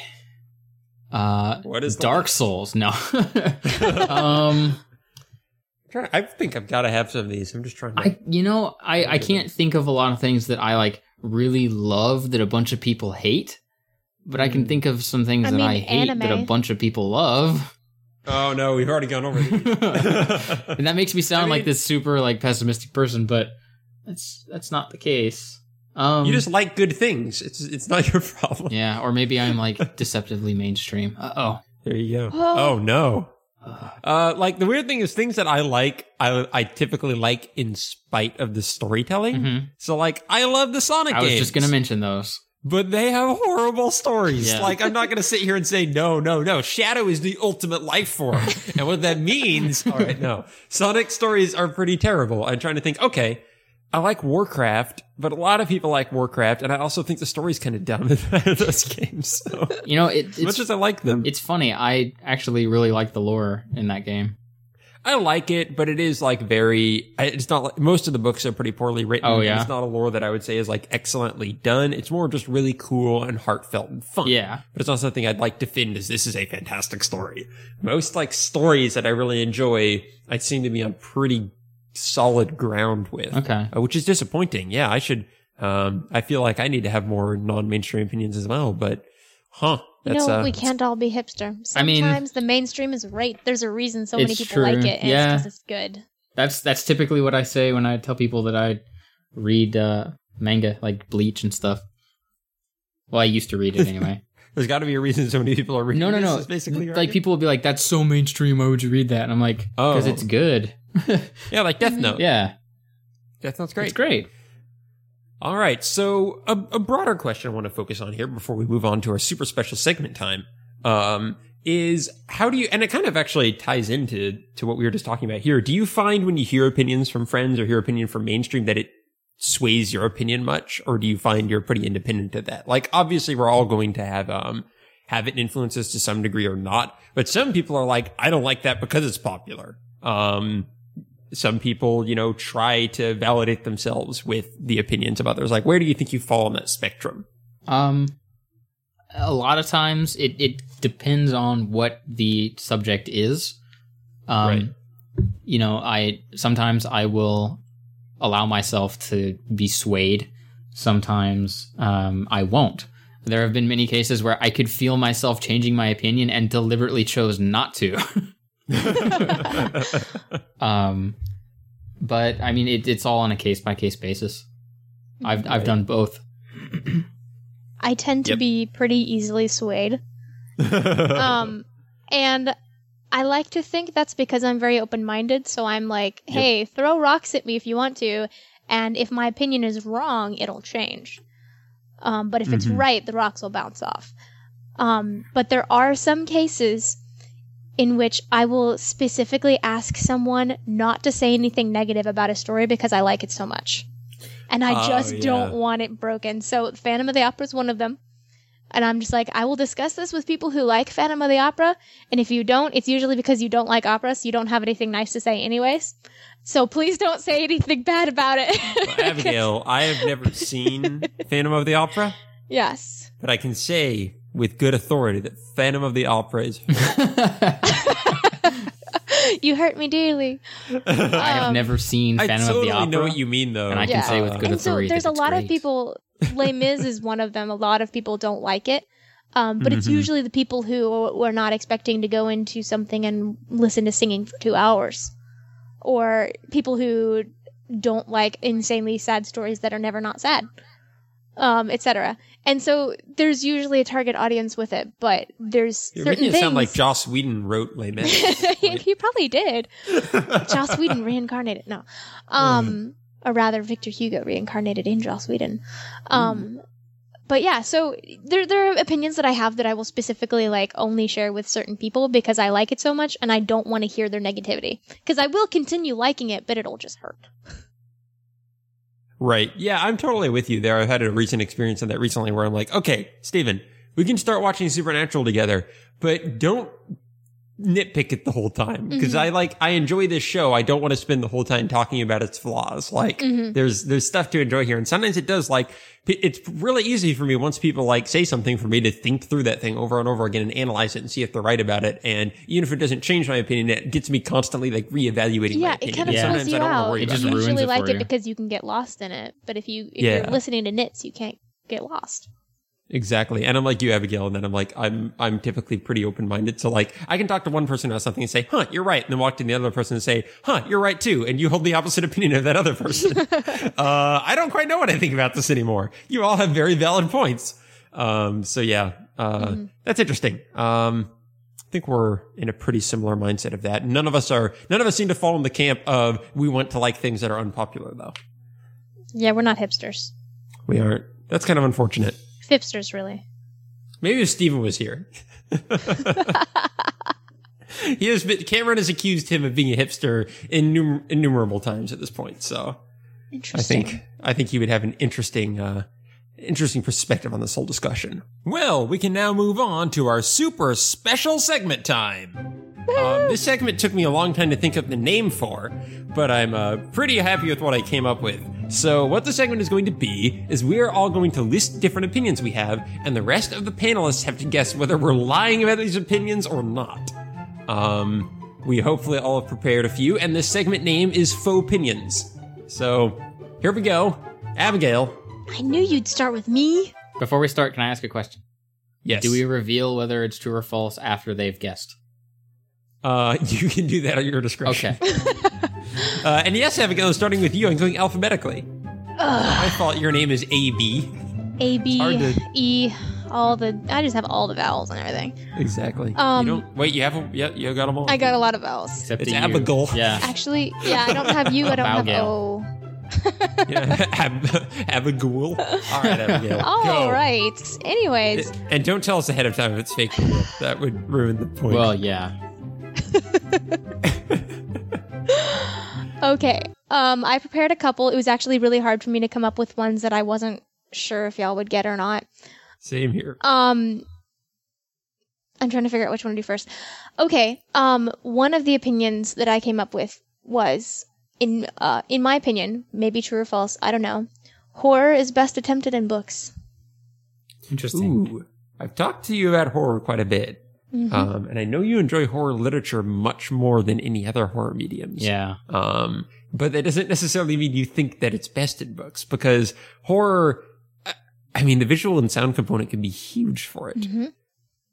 Mm-hmm. But it can also, it's so hard to get it right, because the second you get it wrong, it's completely broken. I'm already judging Abigail's opinion. Like, if she chooses yes, that's a bad opinion to hold. I don't know. I if that opinion's true, I would kind of agree with it, but at the same time, not necessarily. But there are far more poor horror movies than there are horror books. I'm going to say it's best attempted in books because books can't use jump scares, so books are forced to approach it in a more interesting and psychological mindset than other mediums. So let's see if we got this right. I will say that it is also true. Abigail's going to feel, I just changed her opinion, so now it's true. Parker said true. Brian, what did you say? I said true. Okay, it's true. Yay! I do think it's best attempted in books, mostly because... Mostly for what Parker said. Once you get it wrong, it is wrong and the entire thing is ruined. And I think it's a lot easier to get it wrong in movies because, one, you can do things stupidly. Two, as soon as you reveal the monster, everything is just shot. And that tends to happen a lot. Plus, for me personally, I like to use my imagination when it comes to horror. I tend to be more scared, I think, if I can use my imagination and wonder what's happening, but it also won't go too far because there are a lot of horror movies I just can't watch because they will affect me poorly because I can't tone it back. Right. But with a book, you can go way far ahead or you can tone it back, and it's, especially if it's well written, you can put it exactly the level that will be scary to you, but not detrimental. Right. There are safety valves when reading it. It's pretty nice. Yeah. So that's probably one of my stronger opinions that I don't think it's popular because it seems to me that horror movies are very popular, whereas horror literature is not quite as much. Yep. Stephen King begs to disagree with you. Yes, but Stephen King. Okay, we're not even going to talk about Stephen King. Moving on. Yep. Was that about to be an unpopular opinion? Oh, look at that, Parker, drawing them out of people. Well, yes. Abigail, your opinion is what? Stephen King is a hack? I don't like Stephen King. I like some of his stuff, but he can't do endings, and that ruins it for me. Okay, I've only seen a couple of them. Like narrates. Yeah. I haven't read any Stephen King, which is probably an unpopular opinion. The opinion of I'm not interested in reading any Stephen King. Yeah, it's probably really haven't random. given him enough of a chance. I read the first chapter of Cellular, and I was turned off because of a particular word choice. And I went, "Oh, I remember this." I read it, and I went, "Why would you use this word in this context?" And I closed the book. Nice. Yeah. Have you ever gone back to Stephen King? No. I knew a guy briefly that read the book It, and apparently there was like a child molestation gang rape scene. So why would you read that? He puts some really weird stuff in there, and he is very explicit in what he writes. Exactly. Mostly he just has random plots, and I think maybe I just judge him because I did read On Writing. And I really did like On Writing, but I also judge him because he doesn't plan out his stories at all. And I think that a story not planned is a bad story. I can get writing by the seat of your pants and starting that way, but I think once you get into it a little bit, you need to figure out a good ending and a good way to tie everything together so that it all makes sense. And to me, his stuff just doesn't. I love the idea of writing by the seat of the pants if you can then go back to it and then like tie everything together. Exactly. But like getting a first draft through that method sounds kind of awesome to me. That's I love doing first drafts that way. Because of the unpredictability. All right, Abigail, it's time for... Actually, we're going to come back to you. Yeah. Parker, yes. You go ahead and throw out a faux opinion for us to judge and think about. All right, okay. Tom Clancy is my favorite author. That's false. I've never heard you talk about Tom Clancy. I've never heard you talk about Tom Clancy. This would be awesome if it's true, though. I wish it was. The closest thing I've ever come to reading a Tom Clancy book would be playing like Rainbow Six. Or also, that would be very insulting because Abigail is an author. You fiend. That's true. Oh, I was like... I was really confused. I was like, are you comparing me to Tom Clancy?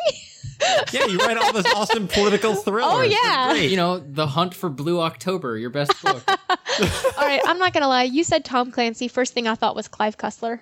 I don't even know who that is. Sahara. I don't know if y'all have read it. He does the Dirk Pitt novels. Dirk Pitt is his name. I don't know. Y'all need to watch Sahara. It's awesome. I'm still so confused. Okay. It was turned into a Matthew McConaughey film, and it was amazing. Continue. Who? All right. Anyway. Wait, are you serious? I know the name, but Matthew McConaughey is. I know the name, but I could not. He takes his put shirt any off and movie or everything. face Interstellar. He played the main character. Interstellar. I never saw Interstellar. Oh my gosh! You need to see Interstellar. It's not as good as Frozen. I already know this. All right, now that's an unpopular opinion. Time for my faux opinions here. All right. I prefer Revenge of the Sith over Return of the Jedi. No. Oh. What? Okay. I'm going to say yes. I want to say yes only because I know Brian. Yeah, pretty much here too. I cannot think of... Wait, what is that supposed to mean? You just like things because things. I can't think of any reason why Revenge of the Sith... that's the third one. Why that would be any better than Return of the Jedi, except for maybe like the last 45 minutes. Well, he already told us that he hates the whole Ewok scene. Like, everything with the Ewoks. And Revenge of the Sith... I started out saying I don't hate Ewoks in general. Revenge of the Sith comes really early, which means he'll be nice and awake for this one. That's true. And it comes after the first two, which comes after 1 and 2, so it's really the first slightly good one in the series. I don't know. I mean, the only part of that movie that's any good, and this is going to sound completely terrible, but the only part of that movie that's any good is when Anakin kills all of the children and then becomes evil. Oh my gosh, that's actually what I was thinking too. That's wow. That did sound kind of terrible. I know, it sounds horrible. It's really emotionally grabbing. It actually makes you care about all the characters. The soundtrack in that movie is exceptional. But anyway, do you guys think it's true or I think it's true. I have to say no just for my own sanity. All right. It is true. Yeah. Abigail knows me better. Now, I'm going to defend myself a little bit here. I think Return of the Jedi is a very disjointed and poorly put together movie. Its ending is amazing. The final showdown between Vader and Luke is emotionally resonant and fantastic and ties everything up. But I think the entire Jabba prologue had no need to be there. It was just weird. All the Ewok stuff feels slow and out of place. I don't think the actors are nearly as engaged or energetic as they were in the first two movies. So I just it's a movie with a ton of flaws and doesn't really have that much through line except for that one plot with Luke and Vader. Meanwhile, Revenge of the Sith has a lot of problems, but it has a really engaging core narrative about the whole fall of the Jedi and the fall of Anakin, and is this cool juxtaposition to other Star Wars movies, and that it is a tragedy, and you're seeing that fateful decision coming the whole movie. So there's this sense of foreboding going on the entire movie up until Anakin betrays Mace Windu and turns, and I just enjoy the narrative arc of it so much. And the novel was fantastic. Oh, yeah? And has given me a much better perspective on the characters in the story, which I can then kind of read into the movie. That doesn't surprise me that the book would be way better. I've only ever read a novelization of a visual media, and it was awful. What was it? It was the Halo book, The Flood, I believe. Oh, it was. I never read those. Bad. Okay, now I don't know if this is an unpopular opinion. Probably not, considering there's 37 of them. The Halo books are incredible. I really like them. The only thing I know about the Halo books is that Drew Scanlon and Vinnie Caravella both read them. They're so good. Well, okay. I read the first 4. The first one was great. The third one was great. The fourth one I could not finish, and then the third one I had to force myself through. There were parts of it... Wait a minute. I'm sorry, the second one. I meant... Yeah, the second. Excuse me. So you've read other novelizations of a visual medium? No. Because see, the thing is... The Flood was a direct telling of... It was basically the first Halo game in a book. Gotcha. Yeah, it was bad. Yeah. That sounds terrible, actually. Not that the Halo game is bad, but turning a video game, especially the first in a series, into a book seems to me like just a recipe for disaster. I was reading it, and I'm like, I remember everything that's happening here from Master Chief's perspective, and now I'm hearing it from Master Chief's perspective. I'm forgetting, in the Fault of the Stars movie, what book did Augustus end up giving to Hazel? Did he end up giving one to her? Oh, yeah, he did. I don't remember. Was it a Halo book? No, it was a fake video game, but it was basically No, that Halo. was in the book. In the movie, they didn't have the fake video game. I'm pretty sure in the movie, he was playing Halo, but he still gave her the fake... It was still a fictional video game novelization. Okay, gotcha. Like Price of Dawn or something like that. Okay, I don't remember. It was Call of Honor. Yeah, something like that. Call of Honor. It was a very stereotypical action video game name. Yeah. I believe you mean the Hailing of Honor. Oh my. All right, but yes, definitely check out the book for Revenge of the Sith. It's really cool, and if you like the general plot they were trying to tell but didn't like how the movie told it, you may get a kick out of that book. It did a much better and more gradual way. Like, the decision making makes sense in the book in a way that the movie just didn't. All right, Abigail, it's back to you for round 2 of Faux Opinions. All right. I really only prepared a couple, so... Yep. My second faux opinion is predictability, like plot predictability, is bad. Wait. Oh, you see, she's trying to trick us, Parker, because it seems really obvious that this would be true. I don't know. She always talks about how she hates the cop show formula because it's so predictable. Well, I also hate the cop show formula. You sound like you're a bit annoyed hearing that opinion from her. Okay, House is a good show. I don't care what. We're reopening old wounds now. Just get past it, Abigail. It got to the point where I could literally predict what the disease would be, what would happen, and when the blood would show up. But I still love that show. I already just I would see it on because my dad is watching it for a while, so I just walk past and see that it was on and something normal would be going on. And I'm like, oh, when's this person going to have a heart attack? Because obviously this is the opening scene. Yeah. This guy's giving a speech or walking around, and I'd just be like, he's probably going to fall down right now. And then he just goes, and collapses. And yeah, it definitely is formulaic, but the character seems really strong in that show. So everything up until season 8 is worth watching. All right, so we need to guess. I kind of want to say false just because I bet Abigail's saying some deep thing about how predictability is not necessarily bad because it means you constructed a narrative with a cohesive flow that people are able to keep up with rather than just being random for the sake Oh of my being god. random. So That I sound answer way had smarter hills when and you talk for valleys, me. and it was so vast that like if you grew food on it, you could feed Africa. All right, Oh, so man. Brian says false. What do you say, Parker? I don't know. I know you don't like predictability in most cases. At least that's what I thought. that's what I thought too. I feel really bad if I get this wrong. oh no. This has like real life implications. All right. Well, it's kind of a trick question. Yes, Oh, I was gosh. right. Yay. I don't think predictability in and of itself is a bad thing. And this is evidenced by the fact that romantic comedies and Friends are two of my favorite things ever. Aw, I like Friends too, Abigail. I love sitcoms, and sitcoms have a beat. Like, you know when the joke is going to fall, Yes. and you know what kind of joke it's going to be, and you know when it's going to tie up. Also, romantic comedies is boy meets girl, boy loses girl, boy gets girl back. That's basically the plot. And I dislike it when it breaks that plot. There is some predictability that I don't like, and I think, honestly, it's just personal preference. I don't like cop show formulas. I think they're annoying. But if the characters are engaging enough that I don't care, like with Friends and with How I Met Your Mother and with the good romantic comedies, I care about the characters way more than I care about the actual plot. So the only time that predictability in and of itself is bad is if I know that they are trying to surprise me. And their surprise is predictable. Yep. I don't like I that. did kind of guess on that. Yeah, that's an interesting opinion. I think it's a bad opinion because Well, thank you for discrediting me. Your support for your opinion is romantic comedies and sitcoms, which Which are not. So you should. Love I admit Twilight that they're 'cause not it's great. both. I hate Twilight. okay. I can't really judge Twilight romantic was just comedies, badly honestly, written. just because I've seen so few. I dislike sitcoms in the same way I dislike cop shows because they're so predictable and And because they're so repetitive. It's a valid thing to not like predictability. Yeah. I think it's a different kind of person because sometimes it can be safe. Exactly. You can go into something, I know exactly what I'm going to get out of this, so if I liked it last Right. time, I'll probably like it again. It's usually when it's like a one-off movie or something that it's like, oh, there's going to be a twist ending. Oh, you totally called it. That Right. kind of disappoints me.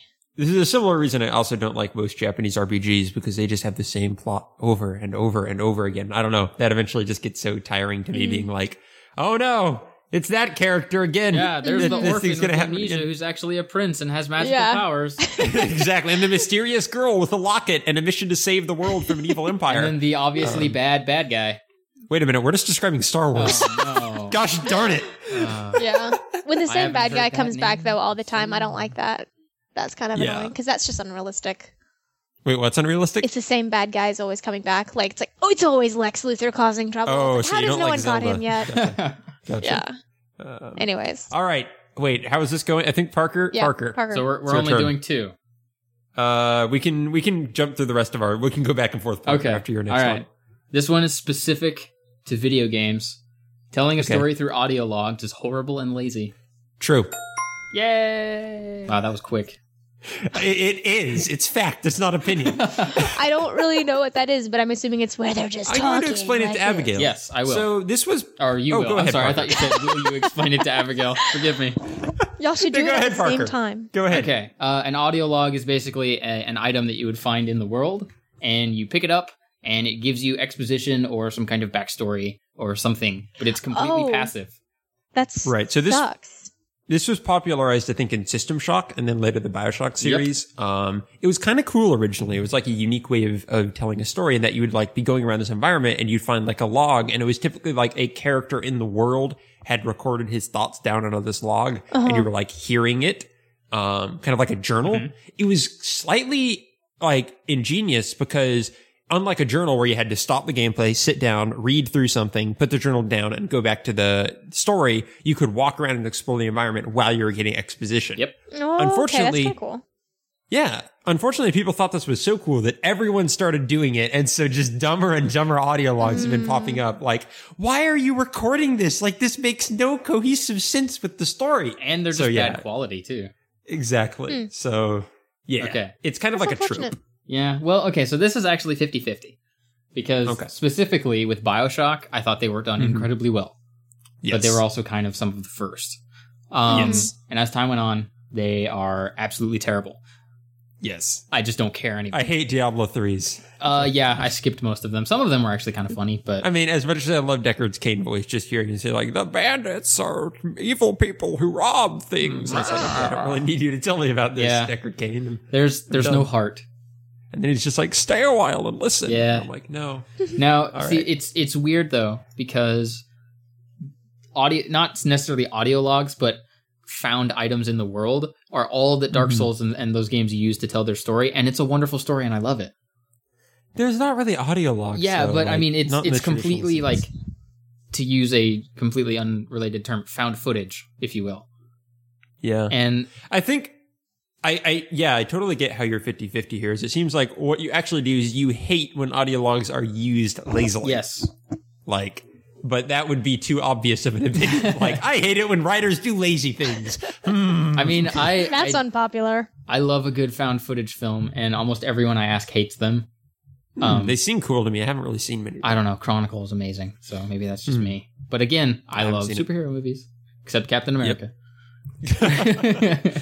All right, so my next faux opinion here. I think Terminator 2 is the worst Terminator movie. False. Are you just trying to Please Dan don't Reichert be me? true. Or Jeff Gerstmann me or whatever? Wait. Have you even seen either of them? I can't tell you. False. False. It is false. I have not seen a second of any Terminator. Yeah, exactly.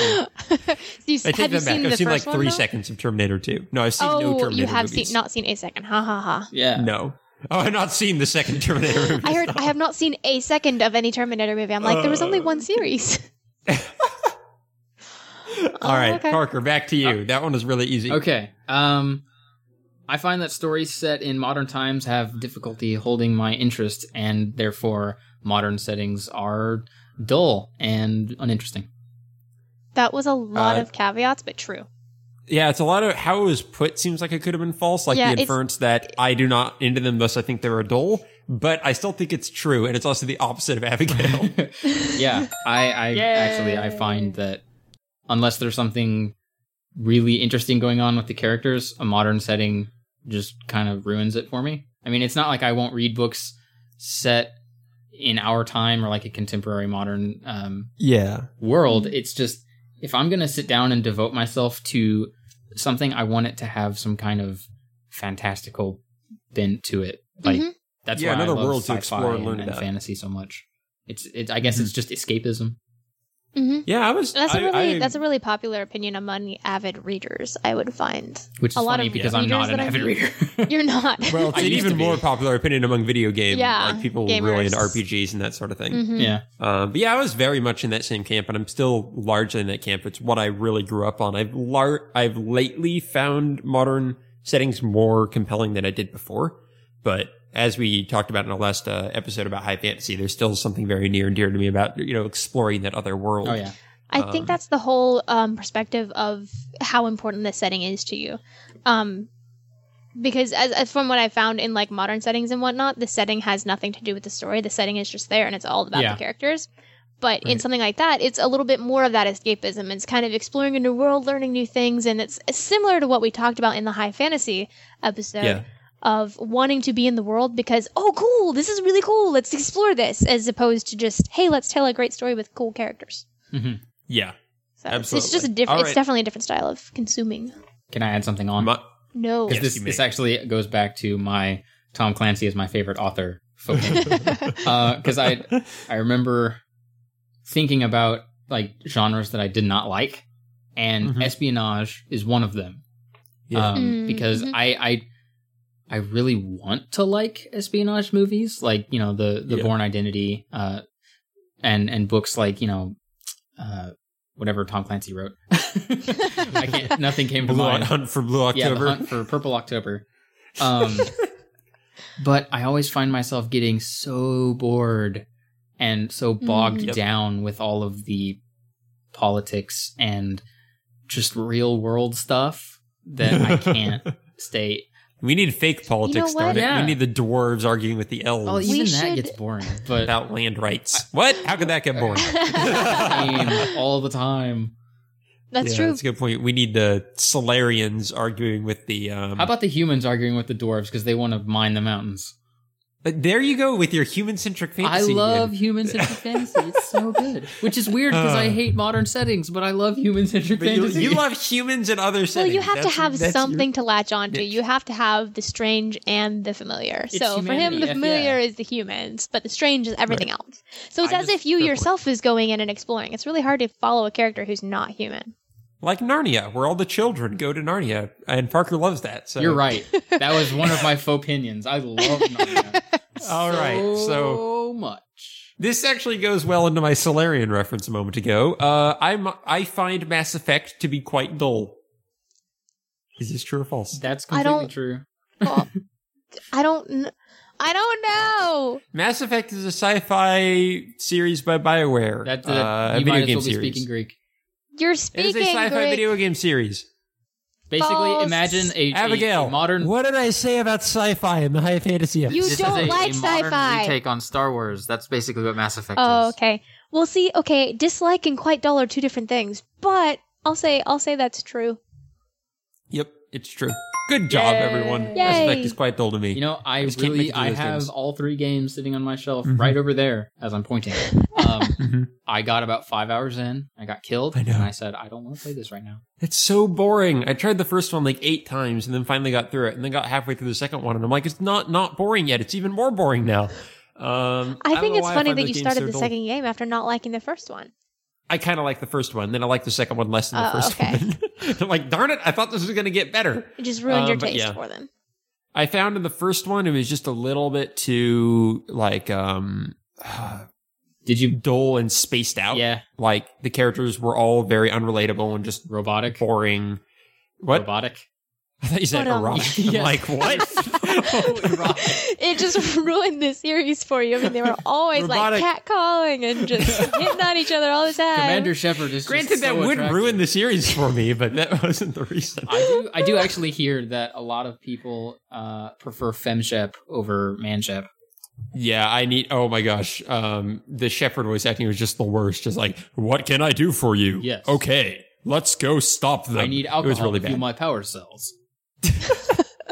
Oh gosh. But yeah, the next one, my problem was kind of the opposite, where the characters were almost felt kind of like stereotypes and kind of cardboard cutouty. There didn't seem like much depth to them, and they're almost trying to be like too, what would you say, like too bouncy and interesting, and it was just kind of none of them felt real. So what you're They all saying is felt that like- BioWare is a bad developer.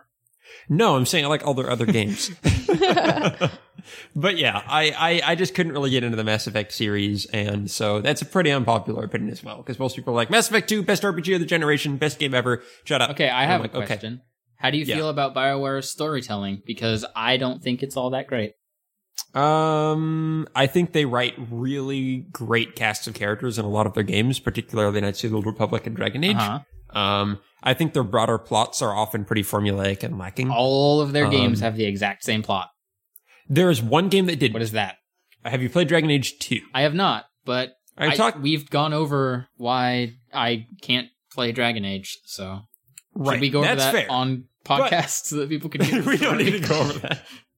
I have gone over Dragon Age 2 though, and the reason it's interesting is the game takes place over, I think, like 3 years, and all takes place in one city. That's cool. And follows your very personal, like, journey through that city. So it's not just, you need to do the 4 things to save the world, which is what every other BioWare plot is. Oh, yeah. But it's like a really personal and specific journey about your character living in this city over a long period of time. And it's a much more compelling narrative for that reason. I agree that typically BioWare's plots are really boring, though. We have to assemble a team to do a job. Yes, they're basically heists, but with like dwarves and stuff. That sounds like an amazing game. Why wasn't Dragon Age that good? Oh my gosh. Yeah, Mass Effect 2 like went with the assemble the team narrative the most by far. But the reason I like BioWare plots is like more than any other game, they let you have really engaging and interesting conversations with your party members. So when those party members are well written, I really enjoy the stories. But when they aren't, I immediately lose interest. That's true. So I think I should actually play through and then just go Renegade on every option. did you play the original Knights of the Old Republic? I did, and it was amazing. But it was still a Yes. Symbiote team do a job. I agree. I just thought their world and characters were particularly engaging in that game. Did you finish it?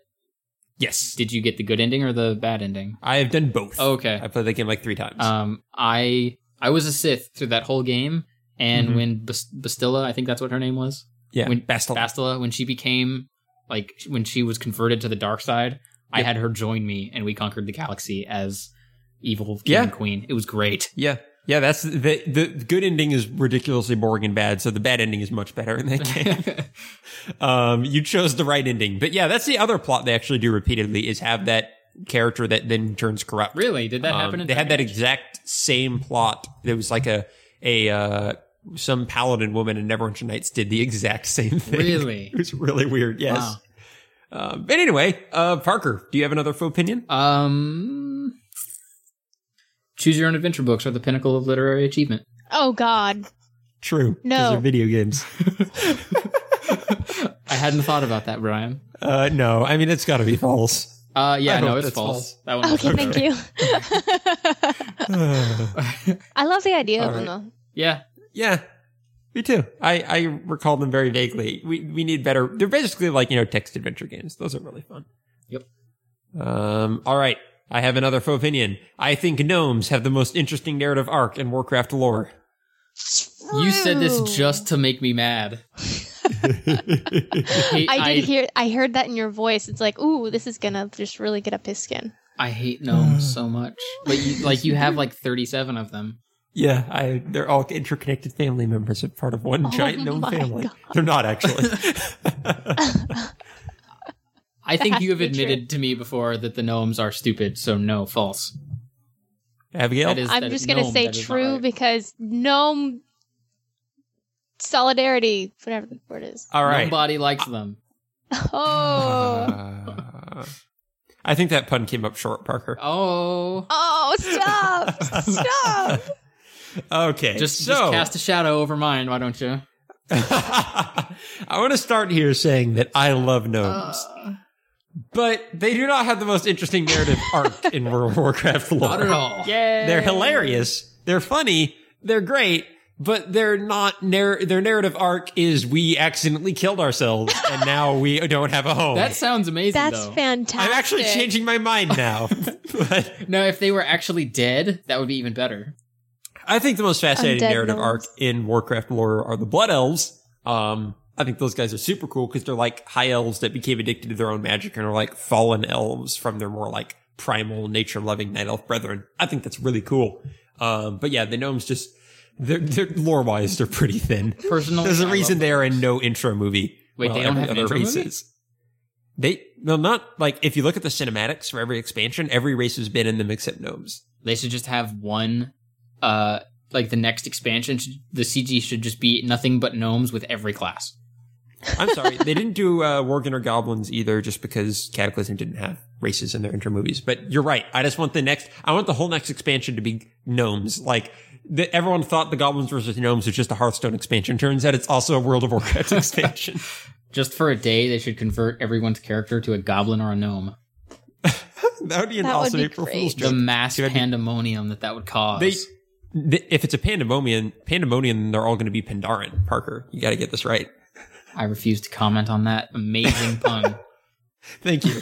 But what was I going to say? Oh yeah, they recently did a April Fool's joke in Heroes of the Storm where everyone had giant heads. So they have precedent for doing April Fool's jokes in game now. So there you go. We can hope. All right. Do you have one more faux opinion? Because I do, Parker. Abigail, did you have any left? I didn't. Oh, okay. Do you have anyone to make up here real quick? Superhero stories never go out of style. True. That's true. That's not even that's a fact. It's false. I don't Abigail like doesn't. superheroes. You said they never go out of style. I know, but that's something I wrote down and I decided not to say because I knew that y'all would know right away. I actually think they are going to go out of style. They're so right now going they're out of style. Okay, the only reason that they're going out of style is because of the way that they're being done. Because The they same keep way over and over again. rebooting the systems instead of telling Rebooting, new stories. Yeah. Oh, that makes Yeah, sense. so that's also just the gonna Marvel get movies old. are starting to feel really similar to each other. Well, they are all in the same universe. They're feeling Exactly. They all feel exactly the same, and so I don't know. Maybe they might stay, but I think they're going to get less popular. Right. Because it's like, oh, wait, this isn't popular enough. Let's reboot this other series instead. Pretty Let's much. tell Superman's origin story. Oh, I hate origin stories. I know all of He's them. a Superman. Do you know, wait, I'm going to quiz you on this real quick. Do you know the origin story for Ant-Man? I know all of them but Ant-Man. Okay, gotcha. All right, Parker, so what is your next faux opinion? I love Ant-Man's origin story. I love Ant-Man. No. All right. Okay. Some books that are based off of video games are actually really decent, and I genuinely like them. True. You told us that you like those other Halo books. Yes. Yes. I wanted to make sure that you were listening. Probably my favorite series was called The Sin War, but I'm not going to tell you what game that was based off of because I want you to actually read it at some point. Gosh, so I'm going to read it to find out. I'm just going to read up until the point that it says Mario. Yes, Mario the Sin War. Mario, the Sin War. No, it's in the title. You would know. Okay, gotcha. There was a Dragon Age book. Never read it. There were Myst books that I'd never read. I missed but I'm those. Michael interested. loved those. Ooh, good one. Yeah, I would love to try those. They're riveting. Jeez. You really All right, missed moving that on. one. What's your last opinion, You're just doing Brian? the same one now, Parker. I exile you from puns. Stop. Your exile misses? Misses? I've just had a revelation. We need to move on to the end of ages. All right, so I have one faux opinion left. I like Frozen. True. That's completely false. You hate Frozen. Parker is correct. I've seen the light in oh, this podcast. man. Finally having to change my mind. Frozen is the worst movie ever made. I wouldn't go that far. Yeah, What it's is not the with worst ever movies made. that are about like ice and snow? We've got Winter Soldier, we've got Frozen, just so down on them. Narnia. Yeah, there you go. Narnia, The Thing. Hey, that movie's Day After incredible. Tomorrow? I haven't I seen don't know. it. It's so good. All right. But yes, we need to close this podcast out. That was super fun. It was. Thank you both for joining me. Yeah, we ran super long this time. We did. I think it was I think it's worthwhile, because though. Parker. I'll just cut out all the parts where Abigail's talking. Oh, thanks. You two know that you like to talk, and you know. you just psh, I whatever. talk the most. Somehow It's it fine. became a video game podcast at some point. That always happens. at That some really point. does Like, almost every time.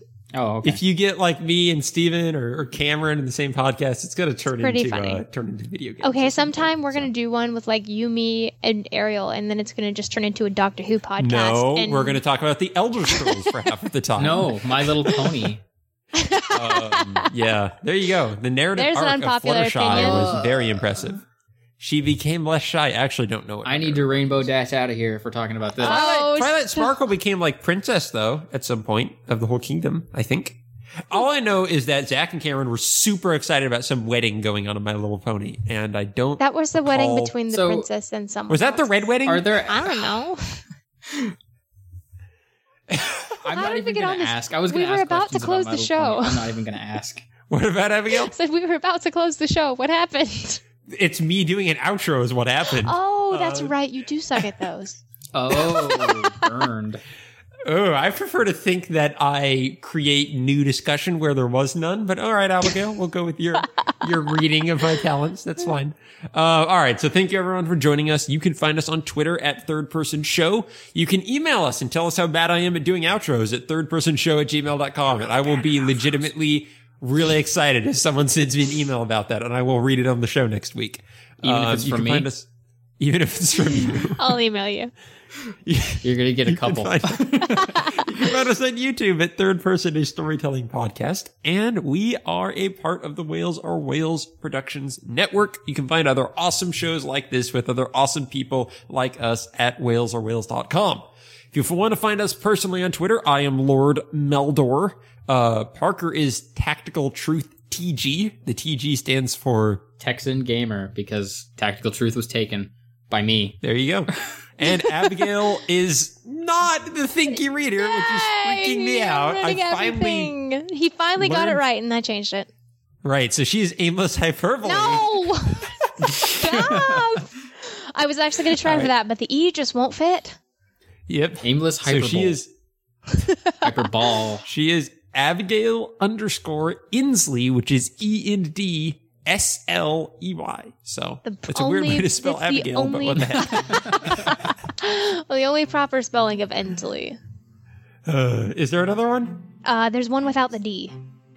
Oh, really? Is there one with an IE at the end? There's one with an L-I, like, E-G-H. Oh no. Like, there's an actual